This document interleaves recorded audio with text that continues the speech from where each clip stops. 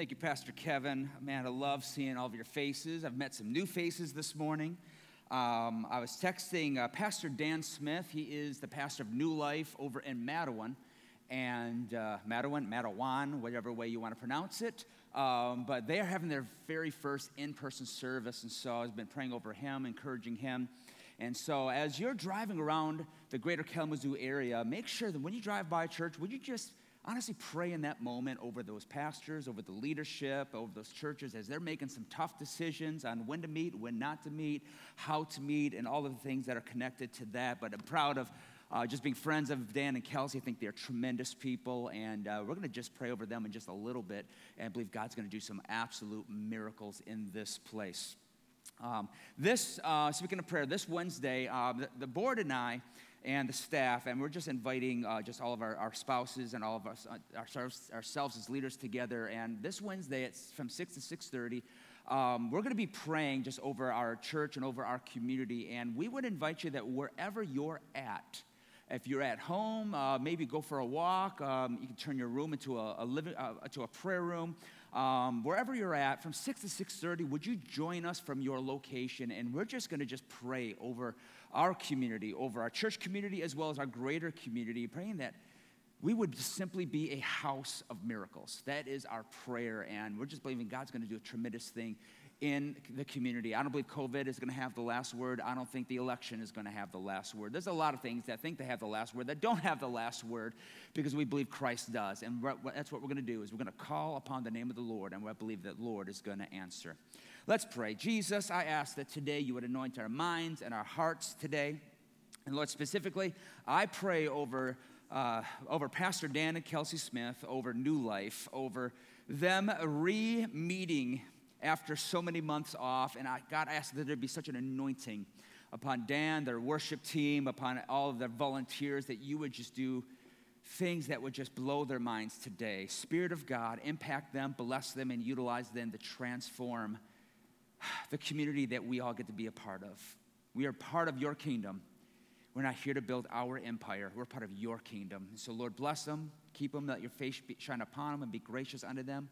Turn your face toward New Life and give them peace. In Jesus' name, amen. If you have your Bibles, go over to Daniel 1. This is actually going to be, this was supposed to be last week's message. Today's message was supposed to be a part of last week's message, and I went too long last week, so imagine if I would have preached the rest of it. We would still be here.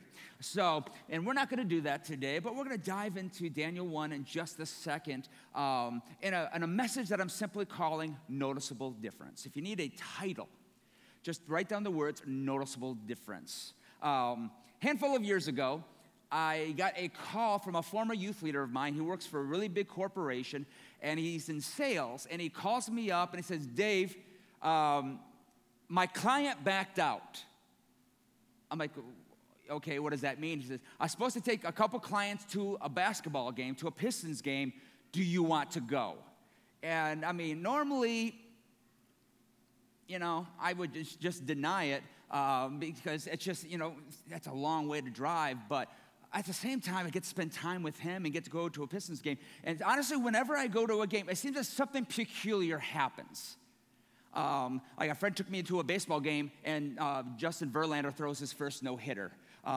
Went to another baseball game. We were free hot dog row. I mean, it's like I'm living my best life. Free hot dogs at the ballpark. It's amazing. But when I went there, like a very famous moment happened that is absolutely drop-dead hilarious. What is the moment? Have you ever seen an athlete or a politician or a celebrity try to give a high five and somebody misses it? Awkward high fives are the best. They are the best. And on that day, Reggie Jackson was trying to give a high five to Stan Van Gundy, and this is the moment. It is like one of my favorite moments. So take a look at that.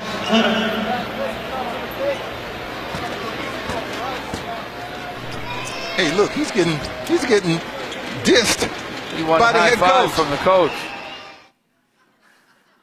Have you ever had that in church where you walk up to somebody, you're going to give an elbow, and nobody knows what to do with you? So I was there for that, but honestly, look at the video again, but look behind Reggie Jackson.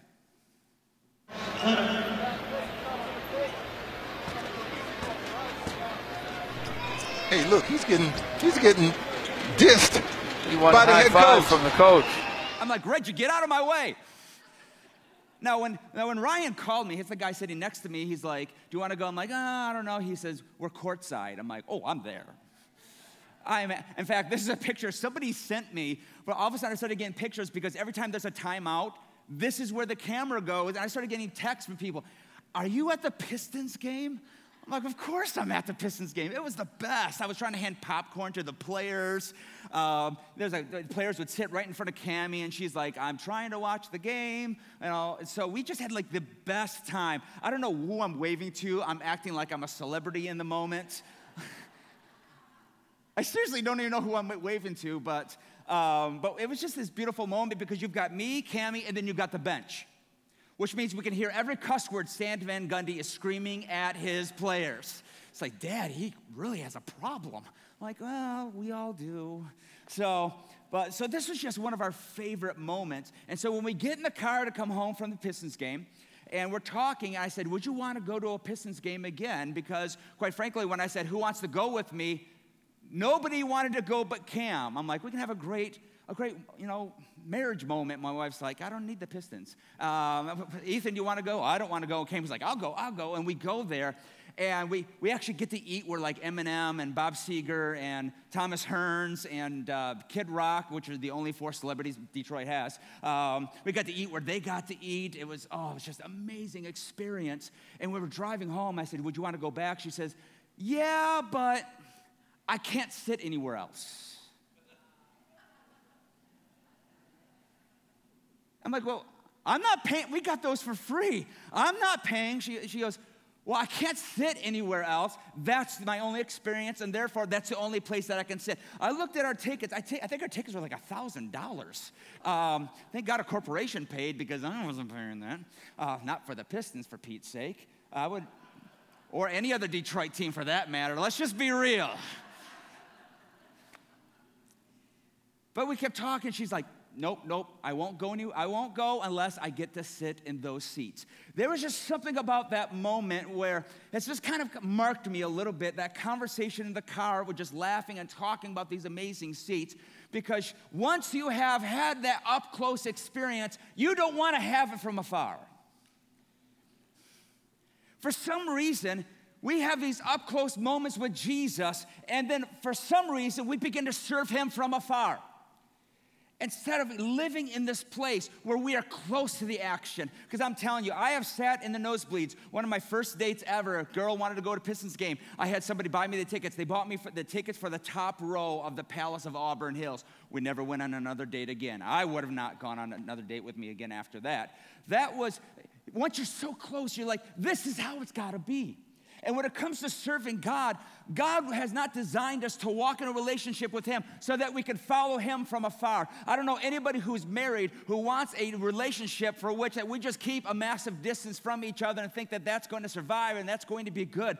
That the way that we actually make a noticeable difference in this world is not living afar from God, but living in a close proximity to him where we are close to the action, not so that we can view what's going on, so we can feel a part of what he's doing, because that's what I want in my life. That's what I want at K-First. That's what I want within us and through us, is that we would never be far spectators, but right there, courtside, ready to interact and be a part of what God is doing right here, right now.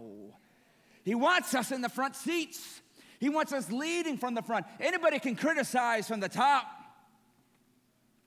I've criticized the Pistons. I'll tell you what I didn't want to do being that close was criticize anybody. You ever stand next to Greg Monroe?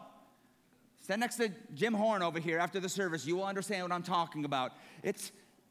We've got to get to the place where we're living in this up-close place. Last week, we got into Daniel chapter 1, and we talked about how there was this strategic, designed way to take these Hebrew boys, the best of the Jewish people, and to take them and to do more than just pull them away from their own country. The goal was to indoctrinate them with the Babylonian culture. And the idea was this, is we are going to indoctrinate them into Babylon so that they begin to think like Babylonians. They begin to believe like Babylonians, and they can begin to behave like Babylonians. The idea was, here's our empire, and we want to take you out of your context and imprint upon you what we think you should do? Is this not the mirrored image of what the devil would love to do with his empire? Is to begin to imprint upon us how we should think, how we should behave, and what we should believe.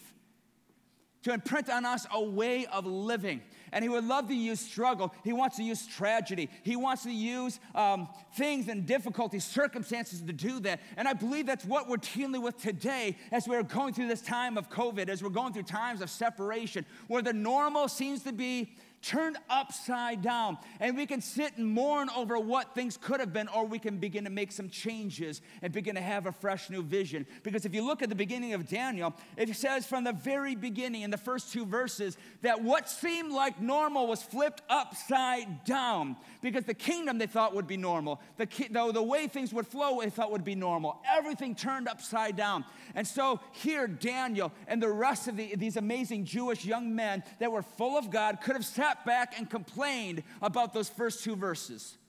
Look at what life has happened. Look at what should have been. But I'm here to give you a word this morning is that some of us are so busy serving what should have been instead of resting in the presence of God and living toward what could be. Some of us are just so busy playing the game. What should have been? What should my life have looked like? What should this decision have looked like? We could play the shoulda, woulda, coulda, but this is where we're not supposed to serve the Lord based on what should happen. We live by faith, and when we trust in the Lord, we know what could happen. We know victory can happen. We know peace can happen. We know joy can happen.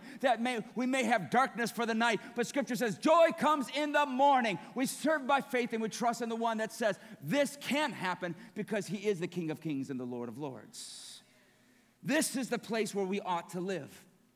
But yet it's a place where most of us, and I'll throw myself underneath the bus here, that most of us are in a place that we don't want to admit it, but we're grieving. We are mourning the loss of normal. Mourning the loss of what used to be. If there's anything I can describe what pastors are dealing with right now, it's this living in the wake of, well, I want to do in-person service, but it's not going to look the same. I want to get back into church ministry. It doesn't feel the same. I want to get back into life. It doesn't look the same. And we're living in the wake of, actually, if we're really looking at the amount of anger we're seeing on social media, the amount of heartbreak, the amount of emotions where people don't even know what they feel any longer, I would challenge you to look up the process of grieving and then go on social media, and you're going to see that people are probably not as angry as they think they are. They're simply grieving what they have lost. And Daniel could have been in that place of grieving what could have been or should have been, but he began to believe in God, and he began to practice the presence of God. And that's where we get to verse 8. Daniel 1, verse 8, but Daniel was determined to not defile himself by eating the food and wine given them by the king, and he asked the chief of staff for permission to not eat these unacceptable foods. We're going to stop right there because I think it's crazy that when I think about getting the best of the best food, I don't really deny food all that often. Unless it's raw tomatoes, you should deny raw tomatoes. Those are disgusting. Wow. Some of you tomato growers need Jesus. Goodness. Or coconut. Give up coconut. I'm going to create a lot of enemies today, especially raw tomatoes. My wife, y'all give her those tomatoes from your gardens, and she eats them in front of me, flaunting. I can't even look at it. It's terrible. Daniel, he looks at something offered to him, and on the surface, it's like, why would he deny the food? Why is he stepping away? Because quite frankly, the deepest way to describe it was Daniel was practicing the presence of God. And when I think about practicing the presence of God does not mean you go to church. And believe me, I want you to come to church. I'm glad all of you are here. I'm glad for those that are joining with us online. That's wonderful. But practicing the presence of God is more than just showing up to church. It's called being the church. It's about letting the Spirit of God work in your life, being actively involved in pursuing God. It's seeking Him, depending upon, dwelling in His Word, learning about Him, letting the Spirit of God guide you. Because the goal of practicing the presence of God and the goal of being like a Daniel and saying, listen, I've got an opportunity here to live out the presence of God is getting to the place we practice it so that we can do what Daniel's doing so that we can make a stand. Ephesians chapter 6, Paul talks about putting on the armor of God. I love Ephesians chapter 6. It says, put on all of God's armor so that you will be able to do what? Stand firm against all strategies of the devil. Go to verse 13. Therefore, put on every piece of God's armor so that you will be able to resist the enemy in the time of evil. Then after the battle, you will be standing firm. The goal of being in the presence of God and practicing the presence of God is when you're faced with challenge and you're faced with a moment where it wants to compromise who you are, that we could be Daniel in Daniel chapter 1, verse 8, that we could simply stand and to be who God wants us to be. And the goal in life is not to blend in. As a church, and when I say church, I'm not talking about four walls and mortar. I'm talking about you and I. The goal is not to blend in. If your life never stands out, it's very possible that you're always blending in. And our goal isn't to blend in. Our goal isn't just to look like everybody else. The goal isn't to act like everybody else. I've had people give excuses to me. Well, that person treated me that way. I don't care how somebody treated you. Man, the Spirit of God has not come in your life so that you can reciprocate what the world has done to you. The Spirit of God has come into your life to give you resurrecting power to represent Jesus to this world, so that we can take a stand. The word in 1 Peter chapter 1, verse 16 says, be holy as I'm holy. The word holy means to be set apart. There's something about our life that shouldn't blend in with the world, that actually should be set apart from the rest of the world. And the Bible will show you, God will speak to you that we have to have opportunities to stand out. Now, granted, there are right ways to do it in the right timing, and there are the wrong ways to do things in the wrong timing, and that's all in the Spirit's guidance. But there is this moment where Daniel is choosing in the midst of an empire, in the midst of a culture that was trying to indoctrinate him, to get him to believe what they wanted him to believe and do what they wanted him to do. In the midst of that, Daniel had to take a stand. And within Daniel's life, there needed to be what I'm calling a noticeable difference. Now, if you've ever read up on psychology, there is a terminology that you may hear about, learn about, and it is actually shortened to JND, but it's called just noticeable difference. So we're going to teach you a little psychology today and maybe help some of your marriages today. So I'll explain that in a second. So we have just noticeable difference. Is the amount something must be changed in order for a difference to be noticeable, detectable at least half the time. So it's the idea that if to see a just noticeable difference, it has to be the minimum amount of difference that you actually take notice of something. You're like, okay, what does that have to do with anything? I'm glad you've asked me that question. Go to the next slide. So the just noticeable difference is figured out by multiplying K times I, consistency, or your constant, times your intensity. What is constant and what is intense? So let's create a scenario that would never happen in anyone's homes here. Say you're watching the first Lions game. That happened to be today. Say you're watching a football game, and you've got the volume turned up to, say, number 40. All right, I've had my TV up to number 80, but we're not going to get into that. So we're just going to go to 40. So if you turn your volume up to 40, and say hypothetically, your spouse comes in and says, that thing is so loud, would you please turn it down? I'm not saying this has ever happened to me or you, but spouse comes in and says, would you turn it down? Well, I go in and I turn it, not me, the person, turns it down to 38. She comes in and says, I asked you nicely, would you just turn it down? What is my reply? Of course I turned it down. How many of our marriages we've had this moment where someone said, turn it down, and you went one click or two clicks, and they walk in, and in their heads, nothing changed, and you completely disregarded their request. Anybody else? Just me? Okay. The reason why my wife couldn't tell the difference between 40 and 38 because it wasn't large enough for the J and D, the just noticeable difference. So we're going to do a little bit of math today, which I know is going to test your faith in me because I'm terrible at math, but I checked it with other people. So what we do, what is the constant? The constant is the loudness. Loudness, the variable for loudness is 0.1. And if the power level of the TV is 40, and we multiplied that, survey says 40 times 0.1 is 4. That's right? Perfect. I had to check. So the just noticeable difference is 4, which means that if my volume is at 40, what number does it have to be for my wife to know the difference between what it was and what it is now? It is down to 36. Gotcha. Say, like, what does that have to do with anything?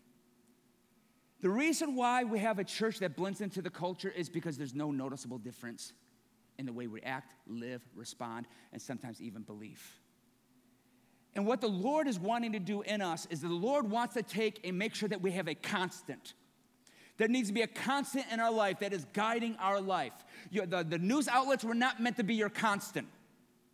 Social media was never meant to be your constant. Your political party was never meant to be your constant. Jesus was meant to be your true north.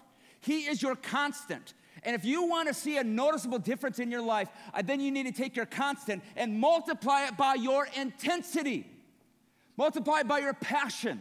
Multiply it by your surrender to Him. Multiply it by your obedience to who He is. And when we begin to live in that place, my friends, that begins to show the noticeable difference in us from the culture of the world.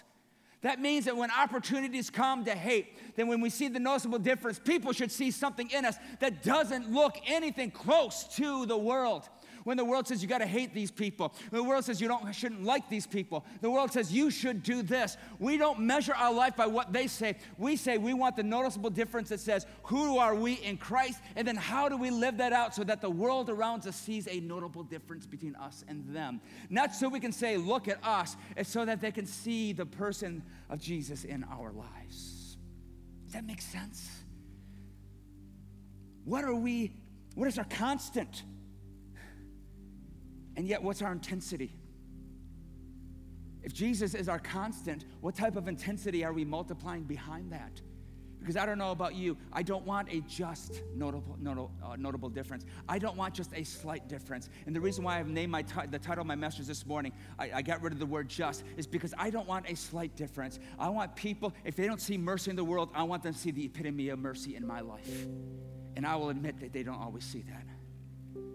They may not get grace over the social media airways, but if I can do it, I can do best I can do. Let them see grace in my life. There has to be a noticeable difference. So how do we find this? How do we find this? Daniel says in verse 8, was determined to not defile himself. The word there in the New American Standard says that he made up his mind. He made up his mind. Daniel said, this is what the empire is offering. This is what the culture is offering. But I've already made up my mind with what I'm going to do. Daniel was going to give stewardship over his life. Listen, nobody should have stewardship over your life but Jesus. Nobody should have stewardship over your attitude like Jesus. Do people want to change their attitudes? Westnedge will. Politicians will. We can go down the list. But so many of us have given them stewardship over our lives instead of us taking stewardship. And Daniel couldn't control what they called him because they tried giving him a new name. But he can control what he took in his life, whether through his mouth or through his heart or in his ears. And he said this in verse 8. He asked the chief of staff for permission to not eat unacceptable foods. I love that he's a godly man and he still acted in an honorable way. He didn't go on social media and complain about the chief of staff. He just went to them. And now God had given the chief of staff both respect and affection for Daniel, but he responded saying, I am afraid of the Lord my king, who has ordered you to eat this food and wine, and if you've become pale, thin, compared to the other youths your age, I am afraid the king will have me beheaded. That was a very true statement because the studies of Nebuchadnezzar were of beheading, destroying, throwing people to lions' dens. We'll get to that soon. And Daniel spoke with the attendant who had been appointed by the chief of staff. The chief of staff delegated Daniel to the other attendant because he's like, if someone's going to get in trouble, it's not going to be me. And he says, look after Daniel, Hananiah, Mishael, and Azariah. And Daniel says, test us for 12 days. Test us.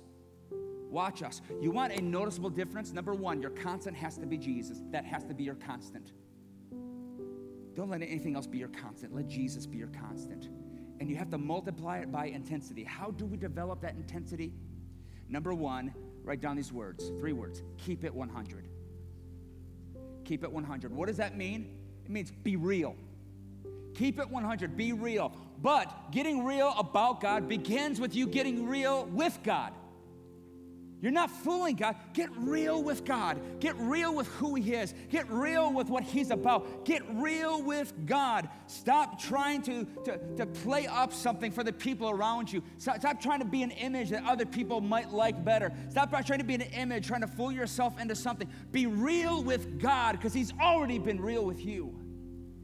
In the person of Christ, He's revealed Himself, revealed His love. So keep it 100 with God. Because I believe the more real that we can be with God, the more we're going to really see who God is. But the problem is we live in an autocorrect world. Have you ever sent a text on accident that autocorrected at the last second? My mom asked me how vacation was going a couple years ago, and the term that we used back in the day was when we got sunburned, it would say, I got baked. Baked, not the other bake that some of you know about. I'm talking about baked as far as I was sunburned. I remember, and I texted, and all it said was, I got naked. And my mom's like, wait, what? I'm like, autocorrect, sorry, Mom. And yeah, it was awkward. We didn't speak for years. We live in an autocorrect world where everything in our life autocorrects toward our flesh, autocorrects toward an opposite direction. Autocorrects toward what an empire would want, an empire of darkness desire. But I'm here to say that in an autocorrect world, I want to become a noticeable difference. So when it comes to showing mercy, I don't want to autocorrect to my version of mercy. I want to autocorrect to His. In a world that doesn't know forgiveness, I want to make sure I'm autocorrecting toward God and not my own flesh, how I handle my politics, when it comes to offense. I want to make sure that I'm not camouflaged into the world. I want there to be that noticeable difference. Why? Because Jesus is my constant. And if I could be 100 with Jesus all the time, and I could be real with Jesus, then I can really see what Jesus is supposed to look like in the real me. Number 2, predetermine your decisions. I just want to keep it so practical today. You want to get your intensity with that constant. Predetermine your decisions. Set the convictions of your heart. I love that Daniel shows up to this. He didn't fight back when it came to his name being taken. Do you know when he fought back? When he was offered food to other gods that he thought would distort the name of God. He didn't care about his own name as much as he cared about the name of God. And so the scripture says in New American Standard that Daniel already predetermined in his mind. He already made up his mind. He made decisions ahead of time. I've learned this. If you're going to stand out for God, there's some things in your life you got to think ahead and pre-decide.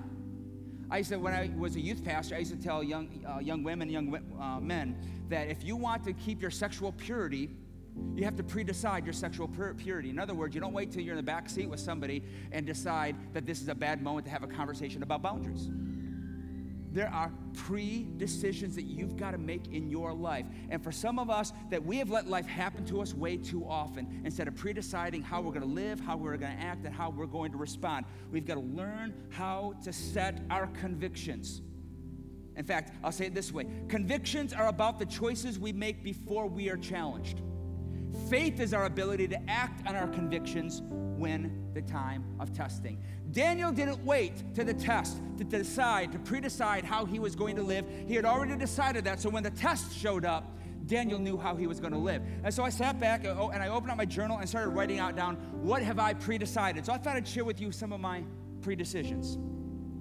I've predetermined that if I've heard a story, I probably haven't heard the whole story. I predetermined that my expressions of love will run as deep as my convictions. I predetermined to allow the Holy Spirit to shape my convictions instead of the opinions of others shaping them. I predetermined to learn something from my mistakes instead of allowing my mistakes to destroy me. I predetermined to not linger long on my successes, nor to live within my failures. I predetermined to not to argue out of anger on social media. Lord, help me with that one. I predetermined to not allow another's political stance to determine my level of love or kindness toward them. As an independent in politics, I'm predetermined to not paint all Republicans or Democrats with the same broad brush. I predetermined to not, when I meet someone of the opposite sex, I will not meet them unless I have full accountability. I'm predetermined that I will be a better listener than I am a talker. I predetermined that I will look for something to celebrate in people before I criticize them. I'm predetermined to make sure that my heart is in check before I ever lash out at anybody. I'm predetermined to believe in the best in someone before I walk an offense. Consequently, I've also predetermined that I will not take on somebody else's offenses. I predetermined that my integrity is worth more than my embarrassment. I predetermined to ask about someone's story before I make any judgment. I've predetermined that I will respond in mercy and compassion well before I act in any type of judgment. I predetermined to put my marriage before my kids and then put my family before my church. And I began to sit back and think about, what is it that we could do better as people? We need better, if we want to have just noticeable differences, then we have to have convictions. But the only way to form convictions is not when the test happens. We form them beforehand, because that's what really stands the weight of the test. We have the convictions so that we know how to live in the face of the tests. And what I love about this in Daniel 1, and I've got to wrap up, in Daniel 1, is Daniel asks, and he is actually granted permission to not eat the king's food. And that may not seem like a big task until you begin to realize how many meals a day they had in that culture. Multiple meals. And this wasn't just a one-time event. This was multiple times a day, day after day after day after day. Why? Daniel wanted that noticeable difference that said, there is just going to be something different from me than everybody else. Which leads me to the last thing, number 3. Check your motivations. Check your motivations. Daniel, read through verses 12 through 14. Daniel responded in kindness. Daniel reached out and asked permission. And it said in verse 14, the attendant agreed to Daniel's suggestion and tested them for 10 days. He said, I know this is my conviction, but just watch me. And if it doesn't work, that's fine. But if it does work, then you're going to see the results of it. 3, watch your motivations. It's not about public show, ladies and gents. It's not about showing how good you are. It's showing how great Jesus is. You got to check your hearts. You got to check yourself. It's not about putting on a bold display. It's about a bold display, not a public show.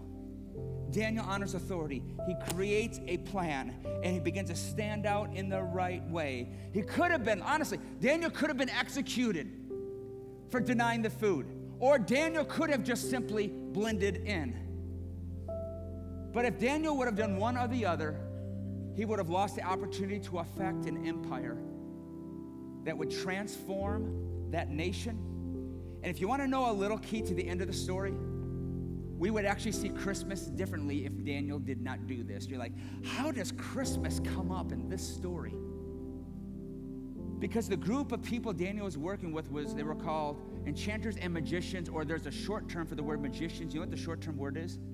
Magi. When do we read about the Magi? Magi came from Babylon, because they had read the words of a man who would stand in a noticeable difference and made such a transformative work there in Babylon that all of a sudden these Magi caught that somebody was coming. Daniel was speaking about something. So the prophets were speaking about something, and they went on a journey that we read about every single Christmas as the Magi traveled. I believe none of that would have happened if Daniel had not stepped up and said, God is my constant. And I have to live with an intensity that simply says, I'm going to be real with God. I'm going to predetermine how I'm going to live, and I'm going to do it with the right heart. Because when we have that type of intensity met with our constant, then I truly believe this world will see a noticeable difference of Jesus in us. Bow your heads with me. I'm done yapping. I say this in the name of Jesus, come alive. Come alive. Just come alive. To every soul in this room that feels empty, broken, and parched, I say, come alive. To every person in this room or watching in their homes that feels like they are just a valley of dry bones, like in the book of Ezekiel, I say, come alive. I feel like the Holy Spirit is leading me just to say, And just keep bringing up that word parched. If you feel parched today in your soul, you're just feeling empty. You feel like maybe that your walk with God is a shell of what it used to be. Maybe you just feel dried out from the inside out. And I just speak the words, come alive. Today, we are going to realign our faith with that constant being Jesus. And what we're going to do is we are going to meet that constant with our intensity. We're going to get real with God. We're just going to get to the place where we're going to predetermine how we're going to act and how we're going to live. And we're going to do it with the right motivation, because we're not here to make a name for ourselves. We're here to make a name for Jesus. We're here to make a name for the kingdom. We're here to make a name for the one that his name is above every other name. And so we simply say, come alive. Come alive. Come alive. For every person in this room, would you just stand to your feet? And would you I invite you to hold out your hands like this in a posture of prayer, in a posture of worship. If you're at home today, I'd even challenge you in your home if you would stand and just hold your arms out in a posture of prayer. And let's close our eyes. And the worship team is going to take us back into the song. And my heart today is this, can we just, like a brand new day, like the first day we met Jesus, begin to get our constant, come back to our true north, get to this place where we center our lives on Jesus and begin to get real with him all over again. And let Jesus begin to pour into us. Let his spirit pour into us and begin to let him begin to shape our convictions, begin to shape our lives, so that when we're ready to take a stand, that we do it not so that people can see how good we are. We just want to see Jesus lifted up, because this, I believe, is the house of miracles. So let's open up our voices. Let's open up our arms. Let's see God do miracles in this place today.